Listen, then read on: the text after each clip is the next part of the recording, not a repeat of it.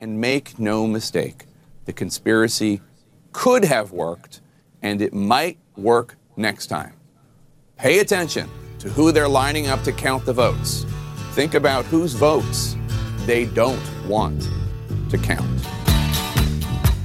Good advice, Jake. Let's talk about it, shall we? Well, I don't know why I came here tonight. That's one reason. I got the feeling that something ain't right. No, it ain't. I'm so scared in case I fall off my chair. And I'm wondering how I'll get down the stairs. Clowns to the left of me, jokers to the right. Here I am, stuck in the middle with you. Yeah, hi. From Pacifica Radio in Los Angeles, this is the BradCast, as heard on KPFK 90.7 FM in LA. Also in California in Red Bluff and Redding on KFOI, Round Mountains KKRN, and Eureka's KGOE. Up in Oregon on the Central Coast on KYAQ, Cottage Grove's KSO, Eugene's KEPW. Lancaster, Pennsylvania's WLRI, Maui, Hawaii's KAKU, Columbus, Ohio's WGRN, Palinville, New York's WLPP, Rochester, New York's WRFZ, down in New Orleans on WHIV, out in Gallup, New Mexico on KNIZ, Concord, New Hampshire's WNHN, Fayetteville, Arkansas's KPSQ, in Seattle on KODX, Janesville, Wisconsin's WADR, and Minneapolis, St. Paul's AM 950 KTNF. We also stream coast to coast and around the globe every day for your listening convenience on the internets, on the Progressive Voices channel, Netroots Radio, Radio for Humans, FYI Nation, NicoleSandler.com, Radio Free Brooklyn, Workforce Rising, No Lies Radio, Verdant Square Radio, Detour Talk, and all of your favorite podcast sites. Blanketing planet Earth 5 days a week. I am Brad Friedman, your friendly investigative blogger, journalist, troublemaker, muckraker, and all-around swell fellow. Says me from bradblog.com, where we continue to celebrate our 18th year of troublemaking and muckraking. Won't you help join us by stopping by bradblog.com/donate to help us stay on your public airwaves? Okay, well. Hi, Desi Doyen. Hi. That huge, did you hear it today? Did you hear it? Did you hear that huge, loud, collective sigh of relief? Well, I heard it from me. You heard it from you. I heard it emanating from the East Coast, the West Coast, the Midwest, everywhere else. All corners of America. Yes, coming from Democrats and liberals and progressives and legal experts. Hell, that huge, loud sigh of relief you may be hearing may come only alone from our old friend, legal and Supreme Court journalist Mark Joseph Stern.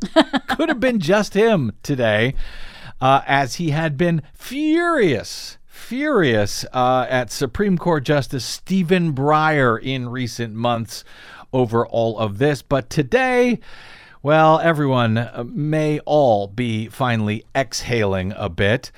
Liberal, if fairly centrist, Supreme Court Justice Stephen Breyer is retiring, giving President Joe Biden an opening he has pledged to fill by naming the first black woman to the High Court.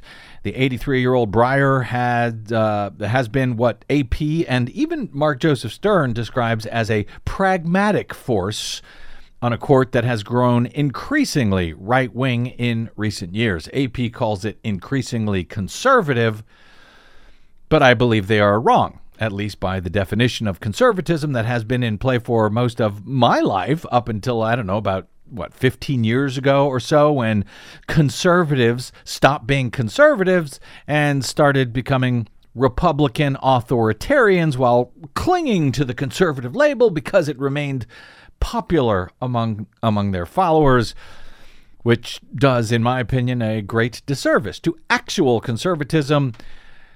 Nonetheless, I digress. Breyer has spent many years trying to forge majorities with more moderate justices right and left of center. That effort, however, has largely failed since Sandra Day O'Connor stepped down and was replaced by Sam Alito. Mark Joseph Stern notes today that after Justice Sam Alito replaced O'Connor, the court began reversing centrist precedent that Breyer and O'Connor had crafted together, leading Breyer to lament from the bench, quote, "It is not often in the law that so few have so quickly changed so much." He said that from the bench at the end of the first full term without O'Connor sitting on it, when the court had sharply restricted affirmative action with Sam Alito's vote to help them do so. Breyer's centrist approach failed even further after Anthony Kennedy was replaced by the far-right Neil Gorsuch, rammed onto the bench. Please do not forget, after Republicans did away with the Senate filibuster for Supreme Court justices, because those Republicans were unwilling to find anyone who could get 60 votes in the Senate. The approach of Breyer then radically failed, of course, once Ruth Bader Ginsburg had passed away and was replaced just 8 days before the 2020 election by Amy Coney Barrett, who was also rammed onto the bench despite the fact that Mitch McConnell blocked Barack Obama's nomination of Merrick Garland to the High Court for a full year, claiming that in an election year, the voters, not the president, should be able to decide who they want in such a critical lifetime position. In other words, the McConnell rule for the Senate is whatever he wants it to be. Whatever he wants, whenever he wants it. Yeah, exactly. And how many Democrats are dumb enough not to realize that by now? Talking to you, Joe Manchin, if you care. Anyway, Breyer has been a justice since 1994. He was appointed by President Bill Clinton. Along with the late Justice Ruth Bader Ginsburg, Breyer opted not to step down the last time the Democrats controlled the White House and the Senate during Barack Obama's presidency. Remember, Breyer is now 83 years old. Ginsburg, for her part, died in September of 2020, and then President Donald Trump was able to fill that vacancy with Coney Barrett, cementing the Republicans' corrupt, stolen, and packed 6-3 right-wing majority on the court. Breyer's departure, expected over this coming summer, sadly will not change the 6-3 conservative advantage on the court, because his replacement will be nominated by Biden and almost certainly confirmed by a Senate where Democrats have the slimmest of majorities. So at best, we will end up with a 6-3 right-wing advantage on the court. If, of course, that is, they can find someone that both Lord Manchin and Lady Sinema are willing to approve. It also will make Justice Clarence Thomas the oldest member of the court, incredibly enough. He turns 74 in June, and yes, I remember well staying up and watching those hearings in the U.S. Senate for the controversial, to say the least, confirmation of Clarence Thomas, headed up at the time, as you may recall, on the Senate Judiciary Committee by some Democratic senator by the name of Joe Biden. Remember him? Whatever happened to him? Senate Majority Leader Chuck Schumer said Biden's nominee, quote, will receive a prompt hearing in the Senate Judiciary Committee and will be considered and confirmed by the full U.S. Senate with all deliberate speed. Well, that is good, and it's just one of the reasons why the last time we asked Mark Joseph Stern about Breyer's decision on this program, at the end of last year's Supreme Court term in early July, Mark was furious that Breyer had not yet announced his retirement, concerned that once again he would, stay too long and die on the bench only once Republicans had regained control of the Senate majority. Desi, you pulled some of the clips from our conversation with Mark on that. He was none too happy at the time, as I recall. He was not. Breyer can step down at any time, and I encourage him to. Yes, if you're please. listening to this right now, Yes. Steve, please step down at this moment, contingent upon the confirmation of your successor. So whether he needs to do so on the confirmation of his successor, that's another matter. Hopefully they will confirm his successor before the November elections, but even before Breyer officially leaves at the end of the term. And in case folks haven't noticed, because I don't think really that most people have, we have now reached a point in this country when a Republican Senate majority, if they can get it back, will simply not allow any Democratic president to replace someone on the Supreme Court. Anywhere. No matter how long they have to keep that seat vacant, they will do it.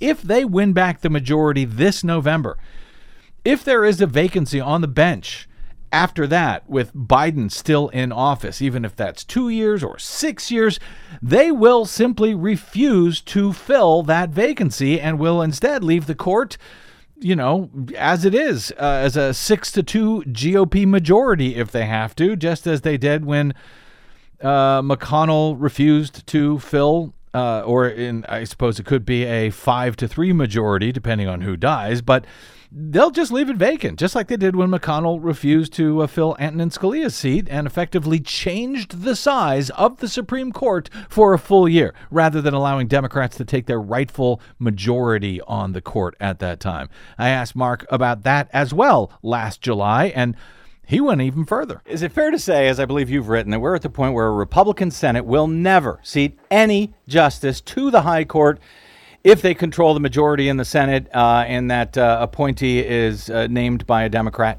So not only do I think that's true, that a Senate Republican majority will never confirm another Democratic president's nominee to the Supreme Court, I don't think that a GOP-controlled Senate will ever again confirm a Democrat's appeals court nominee. Yes. When Republicans seized the Senate in 2014, they effectively stopped confirming Obama's many nominees to many open seats in the federal courts of appeals. For Obama's last 2 years, he was only able to get maybe 2 or 3 confirmed, a tiny number. I really don't think that will ever happen again. And I think that Stephen Breyer is delusional if he thinks that a Republican-controlled Senate will allow Biden to name his replacement, which is, again, why I think if he's listening, he should step down right now, because these justices will be serving into the 2050s. Trump's justices are in their late 40s and early 50s. They could be on the bench for another 30 to 40 years.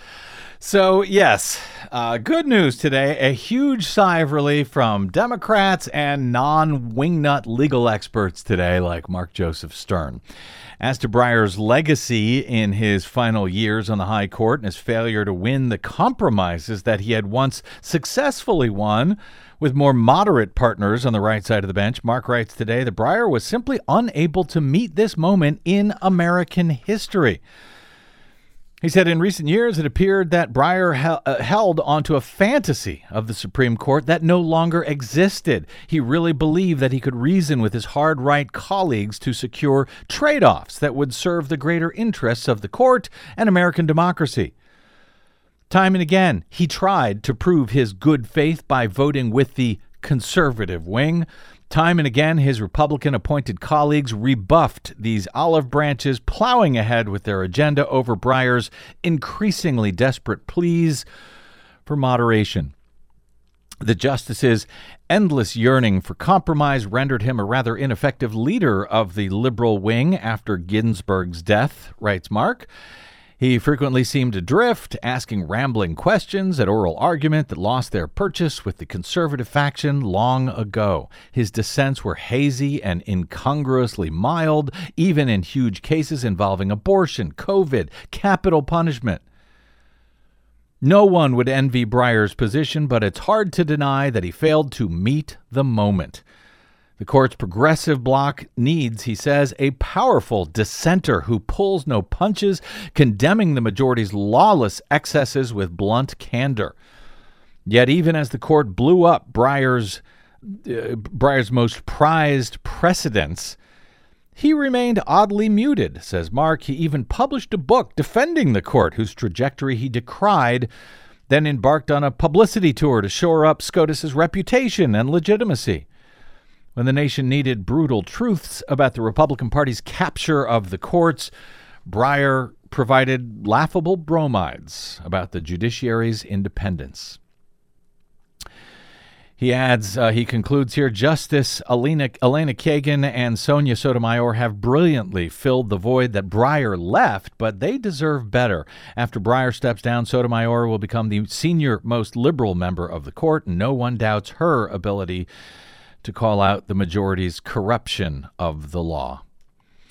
So as to who will replace Stephen Breyer, well, I suspect we will discuss that in more detail in the days ahead. Oh, yes. But Stern notes that Breyer's announcement gives the White House ample time to select his successor, who he believes will likely be Judge Ketanji Brown Jackson, and that this stepping down at the end of this term will afford the Senate months to confirm her. It also ensures the Democrats can replace Breyer while they retain control of the Senate, even if it will only serve to maintain the court's current 6-3 split between Republican and Democratic appointees. For the record, from what I know about 51-year-old Ketanji Brown Jackson, she is a federal appellate judge. She once clerked for Stephen Breyer. She was appointed to a federal trial judgeship by President Barack Obama in 2013, was recently confirmed to the powerful U.S. Court of Appeals in D.C., under President Biden.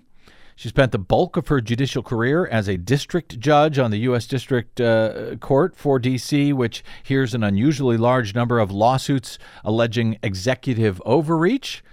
She's a former public defender who served as vice chair on the United States Sentencing Commission from 2010 to 2014, a period in which the commission cut sentences significantly for many federal drug offenders.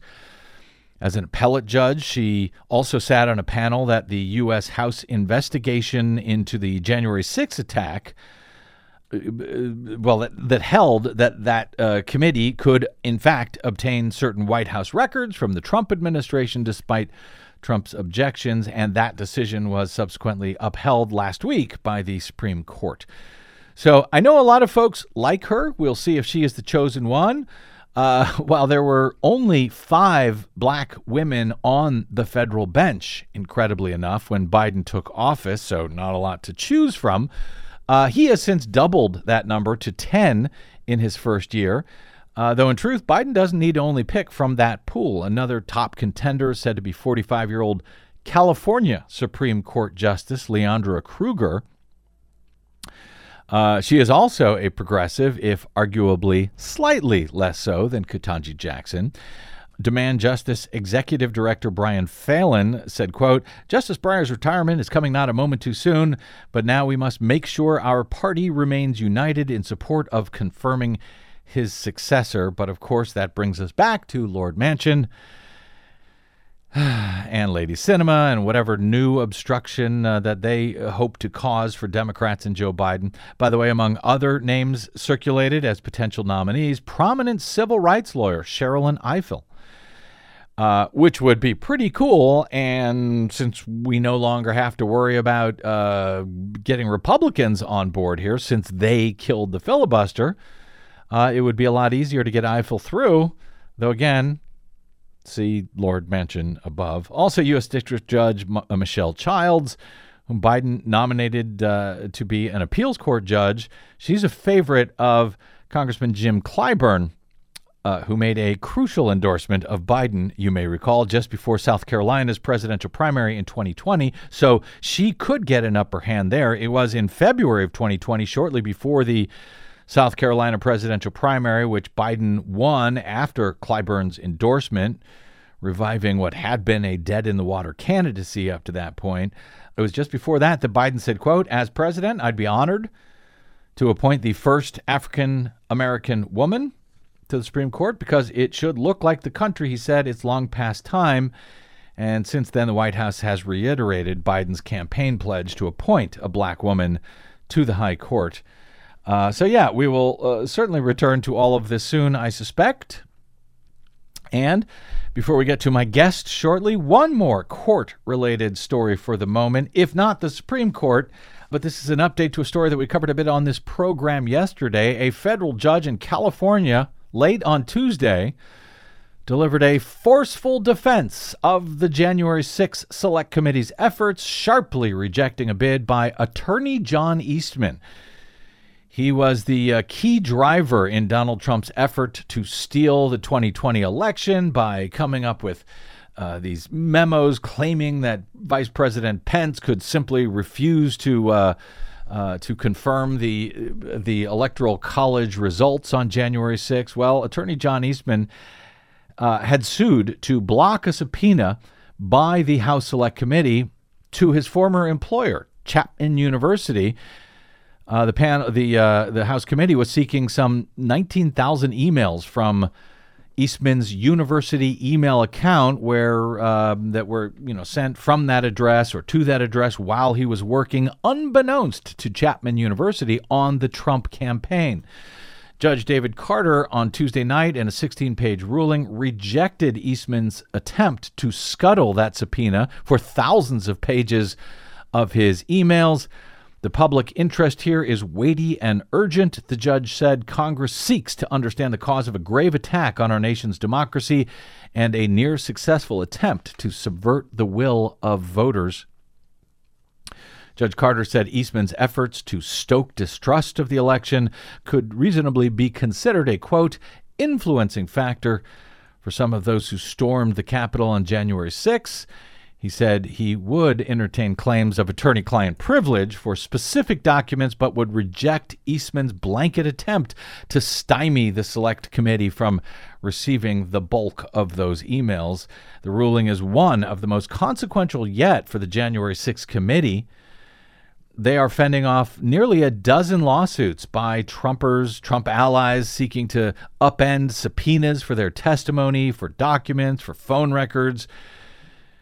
But, they keep losing these cases. Last week, the January 6th committee won the major victory at the Supreme Court, which declined to hear Trump's own lawsuit to prevent the committee from obtaining his White House records, effectively delivering the panel hundreds of sensitive pages. So, yeah, these guys just keep losing in court under Trump judges and others, regarding both the January 6th attack on the Capitol and, of course, their 60 or so attempts to challenge the results themselves of the 2020 election. They're running into what appears to be a hard brick wall in the court system, where actual evidence and stuff still, at least for the most part, reigns supreme versus lies and phony claims of fraud and being victimized by law enforcement and congressional committees who are trying to get to the truth of what happened on January 6th. And maybe, just maybe, some accountability for its perpetrators, including, if we can take Attorney General Merrick Garland's word for it, anyone who was involved, no matter how high the office. We shall see about that. But more good news for fans of accountability out of a federal courtroom in California on Tuesday night. But of course, with all of those court losses, the MAGA mob is trying to prevent the need to have to, go to courts and stuff when they want to steal an election. And their plan for that, well, that's next on the BradCast. And we will also be joined by someone with a plan for how to counter the authoritarians' plans to steal elections. And it's something that you, yes, you, can actually take a part of. All of that is ahead on today's BradCast. I'm Brad Friedman. Don't touch that dial.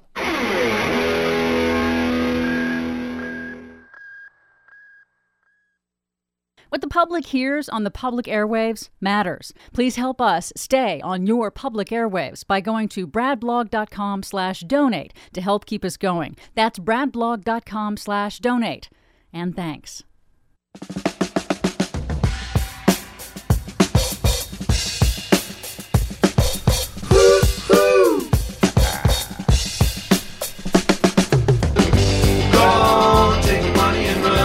Welcome back.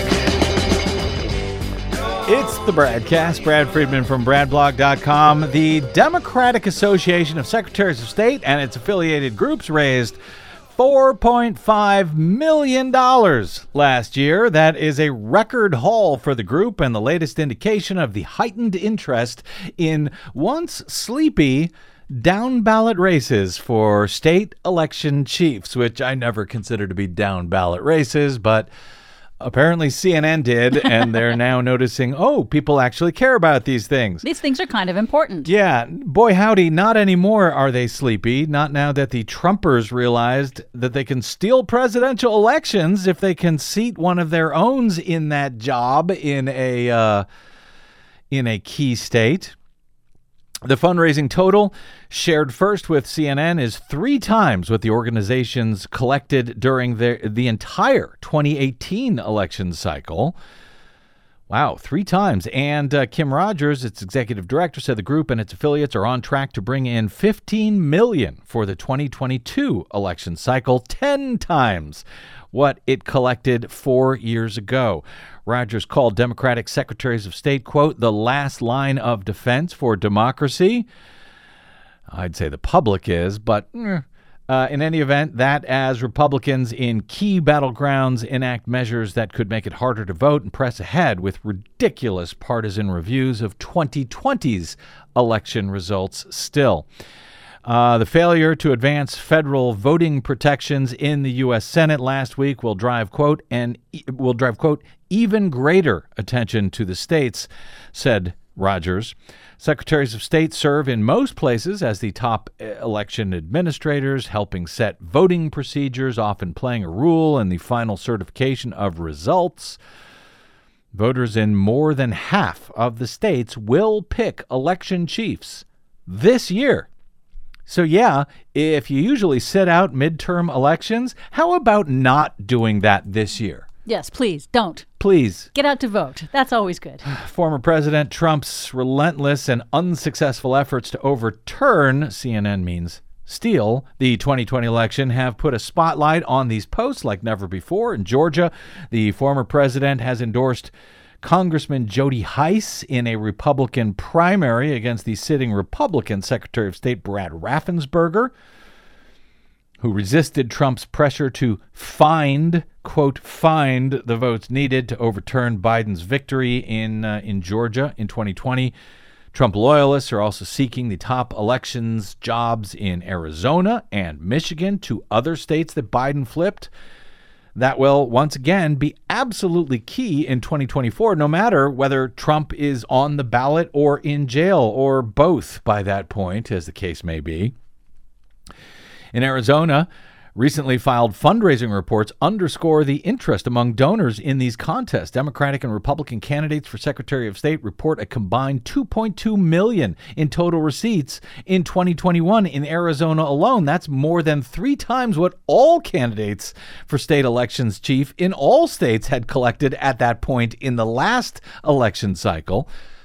But while the fundraising haul for the Democratic associations of secretaries of state might be good news for them, the National Republican group focused on secretaries of state is also raising huge sums. In fact, much huger than Democrats. While the Democratic groups raised $4.5 million last year, the Republican State Leadership Council and an affiliated group, the State Government Leadership Foundation, recently announced bringing in $33.3 million in 2021. Wow. Don't freak out. The bulk of that money is actually spent on other state legislative races, but officials say they will use that money to direct to Secretary of State fights this year.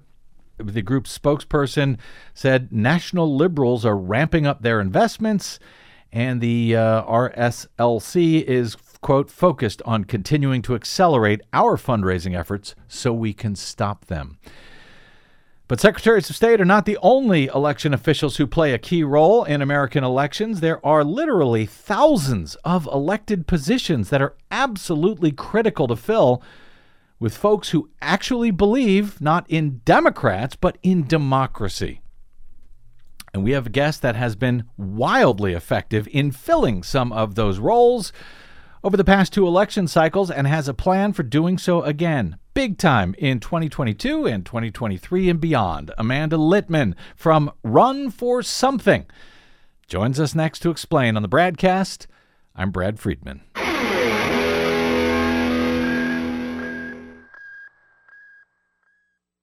Hey, this is Desi. The BradCast and the Green News Report survive thanks to you and your support. Please drop by bradblog.com/donate today to help us stay independent every day over your public airwaves. That's bradblog.com/donate. And thanks. Headed for the open door. Tell me what you're waiting for. Look across the great divide. Soon they're gonna hear the sound. We come running. Oh, I hope so. Welcome back to the BradCast. Brad Friedman from bradblog.com. In their book, Dictators and Democrats, political scientists Stephen Haggard and Robert Kaufman analyze what causes countries to transition from democracy to autocracy, and vice versa. One of their core findings is that when a democracy is tottering, laws provide less of a bulwark on their own than most people think. Rules need people to help enforce them. When it comes to democracy, one of the law's best guarantors are the citizens themselves. Of course, we have long, pushing on 2 decades now, both here on the BradCast and at bradblog.com, have highlighted how it is transparency and public oversight of elections as the only thing that ultimately ensures legitimate elections. The key to nearly every effective election subversion strategy, Haggard and Kaufman go on to explain, according to Vox.com's Zach Beauchamp, is control over institutions. When Trumpists, for example, are in positions of power, they get to set the rules of the game. If Democrats, nonpartisan actors, or principled Republicans hold key jobs as they did in 2020, the Trumpists cannot break the system. So, in 2022, as Beauchamp notes, many of the biggest fights for democracy are hyper-local. Races for county executive, judgeships, election administration positions, and state houses. If pro-democracy candidates can win these races in large numbers, he contends, they will collectively pose a significant barrier to an election subversion campaign in 2024. According to research from the database Insurrection Index, 222 people who participated in the January 6th Capitol attack are either elected officials or currently running for office. Hundreds more local Republican Party leaders and influential stakeholders enabled or encouraged the riot. And since that day, those same people and their networks have redirected their anger at local governments, protesting school boards, city councils, county health boards, and other local officials. Amanda Litman warned about this earlier this month in, of all places, Elle magazine. As one protester told NBC News, she notes, quote, We figured out that going to the Capitol and working that particular piece doesn't do anything because these legislators have already made up their mind. It's all about local legislation, the protester noted. Your local school districts, your city council board of supervisors. These people live in our community. They work here, and they're going to have to face us every single day. Far-right extremists like QAnon followers, the Proud Boys, and the Oath Keepers, along with Trump acolytes and Steve Bannon enthusiasts, are focusing all of their energy now on local government, argues Litman, adding that they're not even being secret about it. On the top of a QAnon forum, for example, there was a direct message encouraging supporters to run for local office.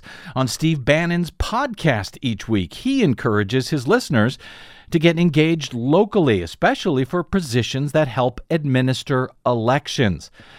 Well, that's hardly a surprise. Donald Trump, rather publicly, has called for a focus on filling local election administrator positions with his own loyalists, as referenced in this recent remark, for example, to Pennsylvania state GOPers earlier this month. To be a lot sharper the next time when it comes to counting the vote.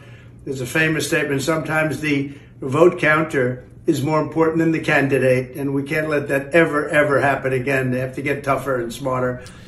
Now, mangled famous statement there aside, Trump's message is for his supporters to take over elections, local and state elections process itself. So the ability to steal the next election, whether in 2022 or in his case, 2024, will already be baked into the administrative cake, with loyalist right-wing election officials more likely to take the actions needed, lawful or otherwise, to change results or make more claims of phony fraud or make it harder for voters to vote in order to flip election results and, yes, steal elections amid what is left of our American democracy. CNN's Jake Tapper recently explained the broad right-wing effort and the various ways that it is moving forward already. Now, this plan to put loyalists in key positions where they can do this for him is going on right now with Trump-backed candidates for governor, Secretary of State, and more in key states. And there are also more organic, lower-level efforts as well for adherents of the big lie to slip into key posts. Edward McAlanis of Lancaster County, Pennsylvania, was running for local judge of elections until his campaign hit something of a snag. He was charged with 4 offenses related to his role in the January 6 attack on the Capitol. He entered into a plea deal. In Pennsylvania, January 6 rally attendee Stephen Lindemuth, who has not been charged with a crime, won his race to be the Mount Joy Township Judge of Elections. But of course, it is not only elections themselves in the sights of these far right-wingers, as Litman explains. These people are trying to build long-term sustainable power from the ground up. Once they take over school boards and city councils, they can determine what kids learn, how towns are governed, and ultimately rewrite the rules to ensure no pro-democracy leader can win national power again, let alone a leader who cares about things like raising the minimum wage, accessible health care, affordable child care, reproductive health access, LGBTQIA plus equality, racial justice, or anything else that might make life better for so many people. You might be feeling hopeless, she writes, perhaps directly to the listeners of this program, like nothing can be done to stop the onslaught of extremism and it's all out of our control. Well, it does feel that way at times. It's hard to see how one person, she says, can take on this big, messy, monstrous movement. Hell, it's hard to see how even the United States government in its current makeup can stop it. The far right is trying to win big by winning small, she notes, but pro-democracy forces can win big by winning small as well. She argues we can and we must. And yes, she has an actual practical plan for that. A plan that, yes, you can take part in. Joining us now to explain that plan is Amanda Litman, co-founder and executive director of RunForSomething.net, which recruits and supports young, diverse progressives to run for local office.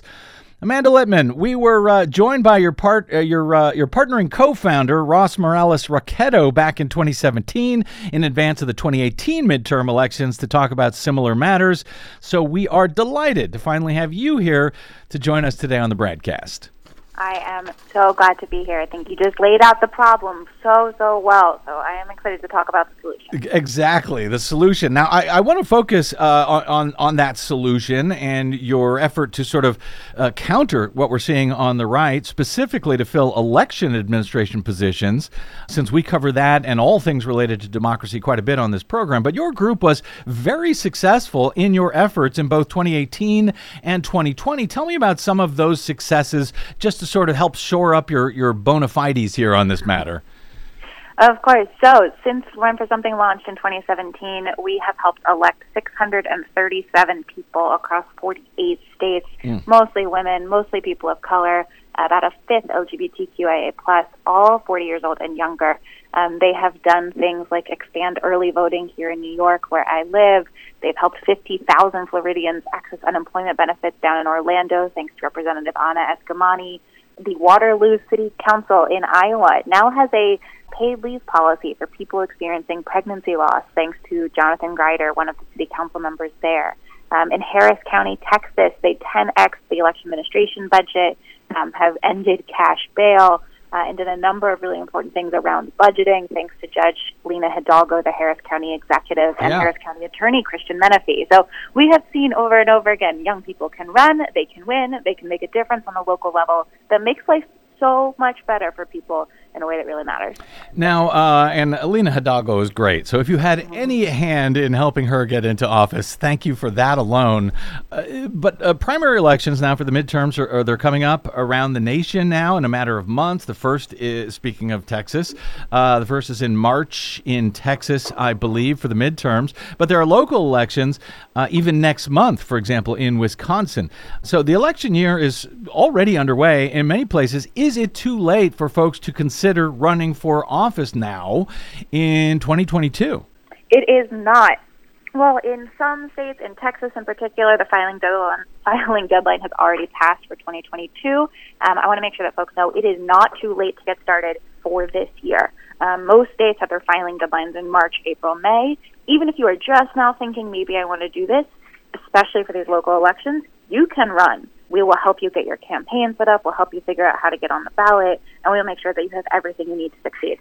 Now, I want to talk about that process in a little bit, but the right, in the meantime, is focusing, as you noted, on local races, school boards, city and county governments, and so forth. But they've had a particular focus on election administration positions, that in the wake of their failed attempt to steal the 2020 election. Now, as I understand, Run for Something has launched a multi-million-dollar effort to contest positions that, quote, relate to local election work. A direct effort, I guess, to fight back against the election subversion on the right. So what does that effort specifically entail? How are you specifically focusing on election administrations this year to counter the effort on the right? Well, this, I think, is one of the most important things we're doing, not just for Run for Something as an organization, but for our democracy. So we're partnering with a whole bunch of organizations to identify some of the key races where the worst offenders control election administration. We want to make sure that in places where we can, that the city clerk or county recorder of deeds or the tax assessor, whatever position it is that controls election administration, is someone who cares about democracy, who's going to do it fairly and freely. And that doesn't necessarily mean a Democrat, doesn't necessarily mean someone who shares our values on every issue, but this needs to be someone who believes that every vote should be counted, that everyone should have access to the polls, and that we shouldn't be rigging these elections before they even occur. So we're doing a whole bunch of targeted work there, and then making sure that in the nearly 2,000 races like these across the country this year, we've got as many candidates as possible. Did you say 2,000 races across the country for election positions? That's right. There's at least 2,000 of them that touch elections in some way on the ballot in 2022, another 1,000 in 2023, and close to 4,000 of them on the ballot in 2024. Wow. Now, if to be fair here, if one would charge, as you sort of heard me do in that introduction there, if one would charge that the right is loading up these usually nonpartisan administrative election positions with right-wing, Republican Trump-backing loyalists in order to game elections. What is your response, Amanda Litman, to the charge that your effort to fill those positions with progressives is, in fact, an effort to do the very same thing, but, in favor of Democrats? Well, we're not in favor of Democrats. We're in favor of democracy, and I think that's a really important distinction. Sometimes when more people vote, Republicans do win. Mm-hmm. Sometimes when the votes are fairly counted, Republicans win. We want to make sure that the process of our elections is as fair and free and as trustworthy and as transparent as possible. And hopefully that effort can come from either party. Now, we haven't seen that to be true in quite some time, but we would like for it to be so. I would never say this is a both sides issue. We're trying to make sure democracy is protected and ensured and stronger moving forward.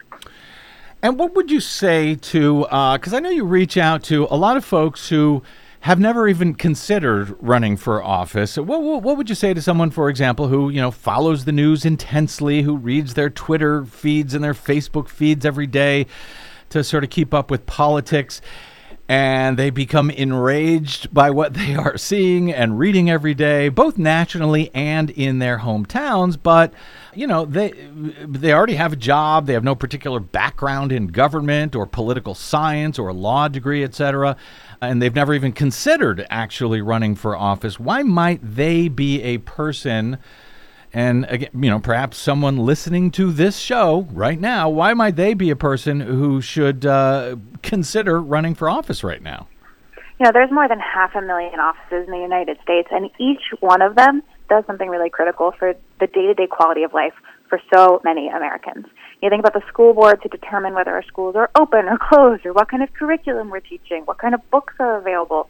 You think about a library board that determines, are there computers? What times are they open? Are they running classes for people who want to become citizens? Again, what kind of books are available in our libraries? Mm-hmm. You think about mosquito abatement districts in Florida where they're controlling mosquito populations. That's really important for the quality of life for folks. Mm-hmm. Think about coroners.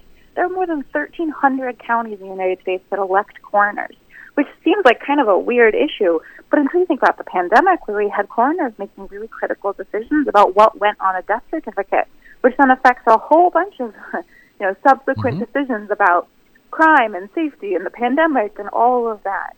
So these positions are small, but they are meaningful. They make a big difference. And I think we need good people in them. We need people from all walks of life. We need folks, yes, who are lawyers and businessmen and whatever. We need more of them too, but really, we need teachers, we need parents, we need artists, we need scientists, we need refugees, we need first and second generation Americans, we need Chipotle burrito rollers and people who've worked in fast food and retail. Our government will work better when it reflects the people it's trying to serve. So we need you to run. If you're listening to this, we need you to run. So these are people, I kind of want to focus on this point for a moment, because these are people, that are not trained in political science or law. You're suggesting in a lot of the positions that you sort of named there, these are things that nobody has gone to school for, right? That there is not a particular degree in how to be on the school board or the city council to decide on the mosquito spraying schedule and so forth. Well, I think it's really important to know that these elections are happening all the time. They are year-round. They are determined in some places by a really small number of voters, and they are affordable. 75% of school board races, at least in years past, cost $1,000 or less. 85% cost $5,000 or less. It's totally attainable for someone who's never run for office before to run for and win one of these positions. And how does runforsomething.net actually help them? What process do you go through in determining who might be a candidate that you could help and or support and or advise them on which elected positions, for example, that they might consider running for? Well, if you go to runforwhat.net and you sign up, you can look up the offices available for you to run for in 2022. You'll then get invited to a conference call where we'll answer all of the questions you might have first time out. You'll then talk to one of our volunteers who will answer some more questions, and we'll learn a little bit more about your situation. Then you will get access to things like guides on how to file to get on the ballot, trainings from us and our partners. We have a network of people all across the country who want to help you. Maybe they're designers and developers or housing experts. They're here to support you as a candidate for free. Then you can apply for the Run for Something endorsement. If we endorse you, you'll get time with our staff. You might get money. You might get attention from the press or from other organizations. And then win or lose after Election Day, we will be by your side. That is, again, that's runforwhat.net, where you can, and I checked it out. It's a very cool tool. It takes about 30 seconds to fill out. You let them know where you live, et cetera, and your contact information. And essentially, it's a process to determining what's available to run for in your hometown. Is that sort of the information you'll be able to glean from this? That's exactly right. You'll enter your name and your address, and it'll show you what's on the ballot for you to run for in 2022.